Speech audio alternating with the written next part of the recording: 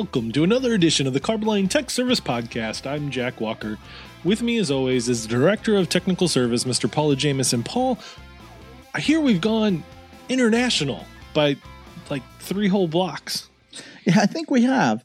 I heard we've got Brad and the boys at ProMart Industrial up in Sarnia, Canada. They listen to us as part of their weekly safety meeting and pre-work meeting that they do. So since it was qualified as Brad and the boys, I'm going to assume that Brad is the boss. And Brad, you should be one of those awesome bosses and, either let the boys have the rest of the day off or maybe after work, take them over to McCarthy's or Brownstones for a nice lager or two. Well, there you go. There you go. And I want to give a shout out to John in Sarnia, who let us know that Brad and his group are actual listeners. They enjoy the show. They enjoy what we're doing. Thanks, guys. So, Brad and the boys, if you want to get a hold of us, Paul, give them our email address. You can reach us at technicalservice@carboline.com. You can also hit us on Twitter at Jack_CTSP, and I'm at Paul_CTSP. Well, we've finished up our tank lining series, and we thought it went really well. We had actually one of our higher listenerships that we've ever had last Monday, so that's kind of exciting to see on our end of things, now that you guys care. Yeah, it sure is, and it was nice to see, and we've gotten some nice feedback. We also, this week, we had Corrosion School. Correct. And that's a function that we do where the Carboline Tech Service team and our marketing team up to put on a 2-day event where we work with applicators, customers, whoever wants to come and do it. It's a free school, and we talk with them and we give presentations for a couple of days about coatings. We do this 4 times a year. There's a link from our carboline.com website that you can also hit that'll give you the registration page. All right, so we're going to move on today and we're going to talk about inorganic zincs. Generically, we're going to refer to these as the inorganic zincs or IOZs, and they have a lot of common and overlapping properties. But one of the things that we can say is ethyl silicate based. They're inorganic zincs. They all have a high solid zinc content loading. When we talk about the zinc dust that is used in the manufacturing of these products, we use an ASTM standard D520 zinc. That standard breaks it out into 3 different types. There's a type 1, type 2, and type 3. The old type 1 is a type that didn't have any kind of lead restrictions in the zinc dust formulation. Yeah, they stopped using that one a long time ago, and it was a federal mandate that everybody moved to at least a type 2. Type 2 has a maximum lead content of 0.01% lead in your zinc dust. There's also a type 3, and that has an even lower amount, and that's 0.002% allowable lead in your zinc dust. You will sometimes see the type 3 specified for zinc that's used in food areas, food service. Mm-hmm. We'll also see it in the nuclear regulated versions.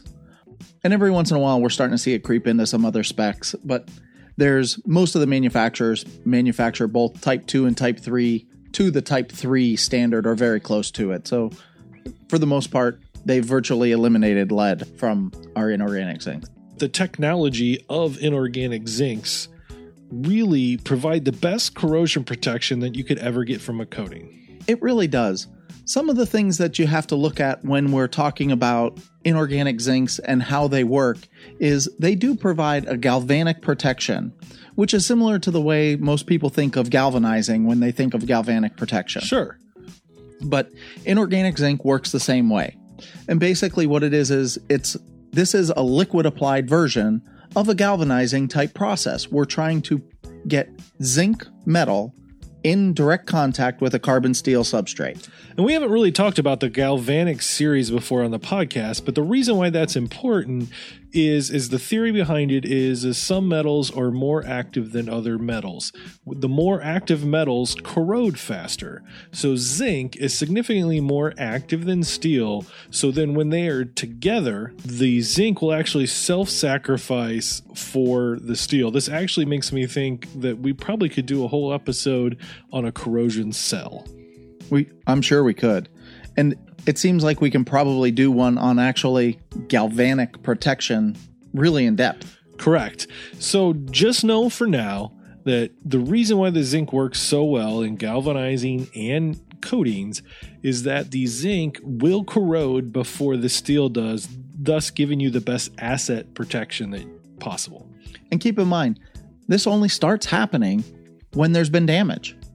When you have a system that's perfectly intact, your zinc coating is in fine shape, there's not been any scratches, not been any dings, no damage to it, everything's just sitting inert. And with these inorganic zinc coatings, it's an ethyl silicate binder that is usually used, which doesn't have the same susceptibility and breakdown to the environment like organic coatings do. They don't follow the same set of rules because the silicone base holds up to our environment better. Well, that's a whole nother thing that we could get into is, and it'd probably be a whole nother episode by itself, is, you know, with your inorganic zinc coatings, you have all of your zinc particles encapsulated in that ethyl silicate binder. That binder is actually extremely chemical resistant, except for the very most acidic products that are out there. And the zinc in galvanizing is just a bunch of zinc on top of each other. And, you know, Jack, I was pretty well versed. I understood what was going on with zinc coatings, inorganic galvanizing.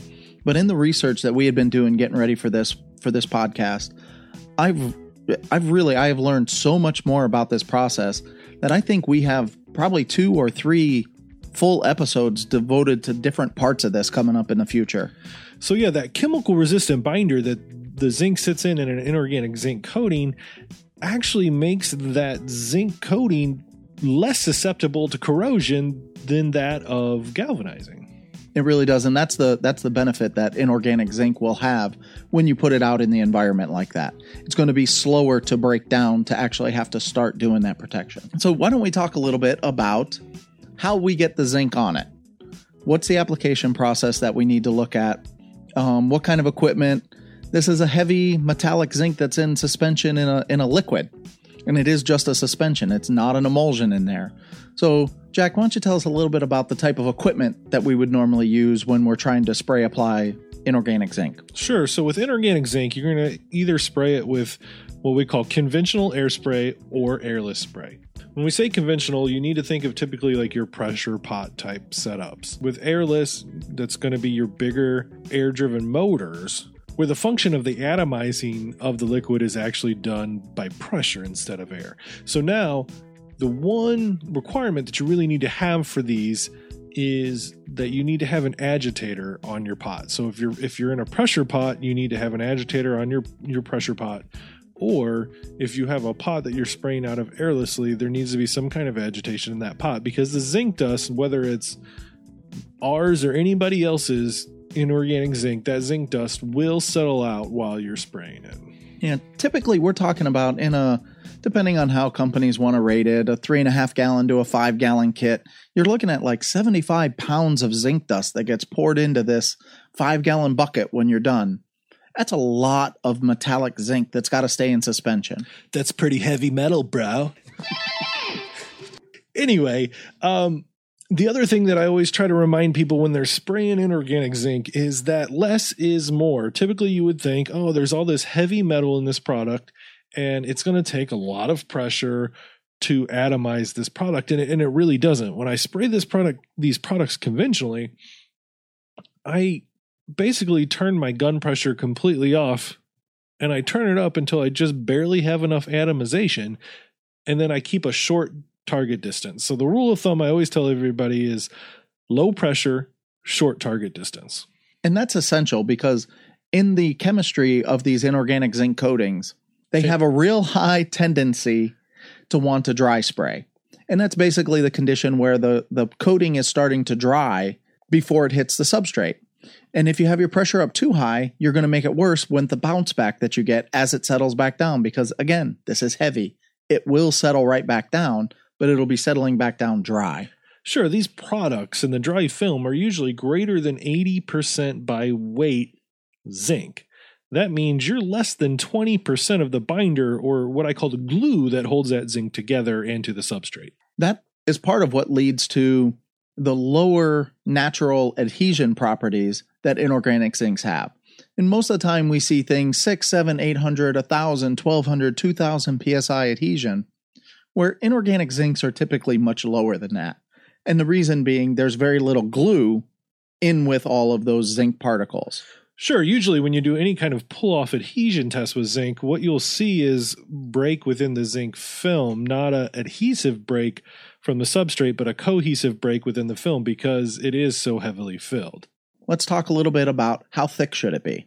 One of the big things that we notice with inorganic zinc, again, it's a property of that binder to pigment or to metallic ratio.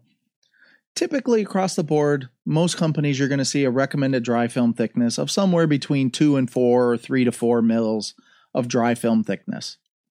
Generally, 5 or 6 mils is about where you start to see the phenomenon of mud cracking happen with zincs. And that mud cracking is the solvent evaporating so fast that it causes the actual film to break. The other way that the mud cracking can happen is if you don't have much of a surface profile. Zincs, while they provide outstanding corrosion protection, are not what we call surface tolerant. They need that good profile in order to have good adhesion. And that poor surface tolerance is actually why it's hard to top coat inorganic zinc with itself. It really only likes to stick to a blasted surface. So after like 24 hours, you're limited to touching up your inorganic zinc with organic zinc. One of the reasons that we want to be careful when we're applying the zinc, we don't want to have the pressure too high. We don't want to have a lot of bounce back.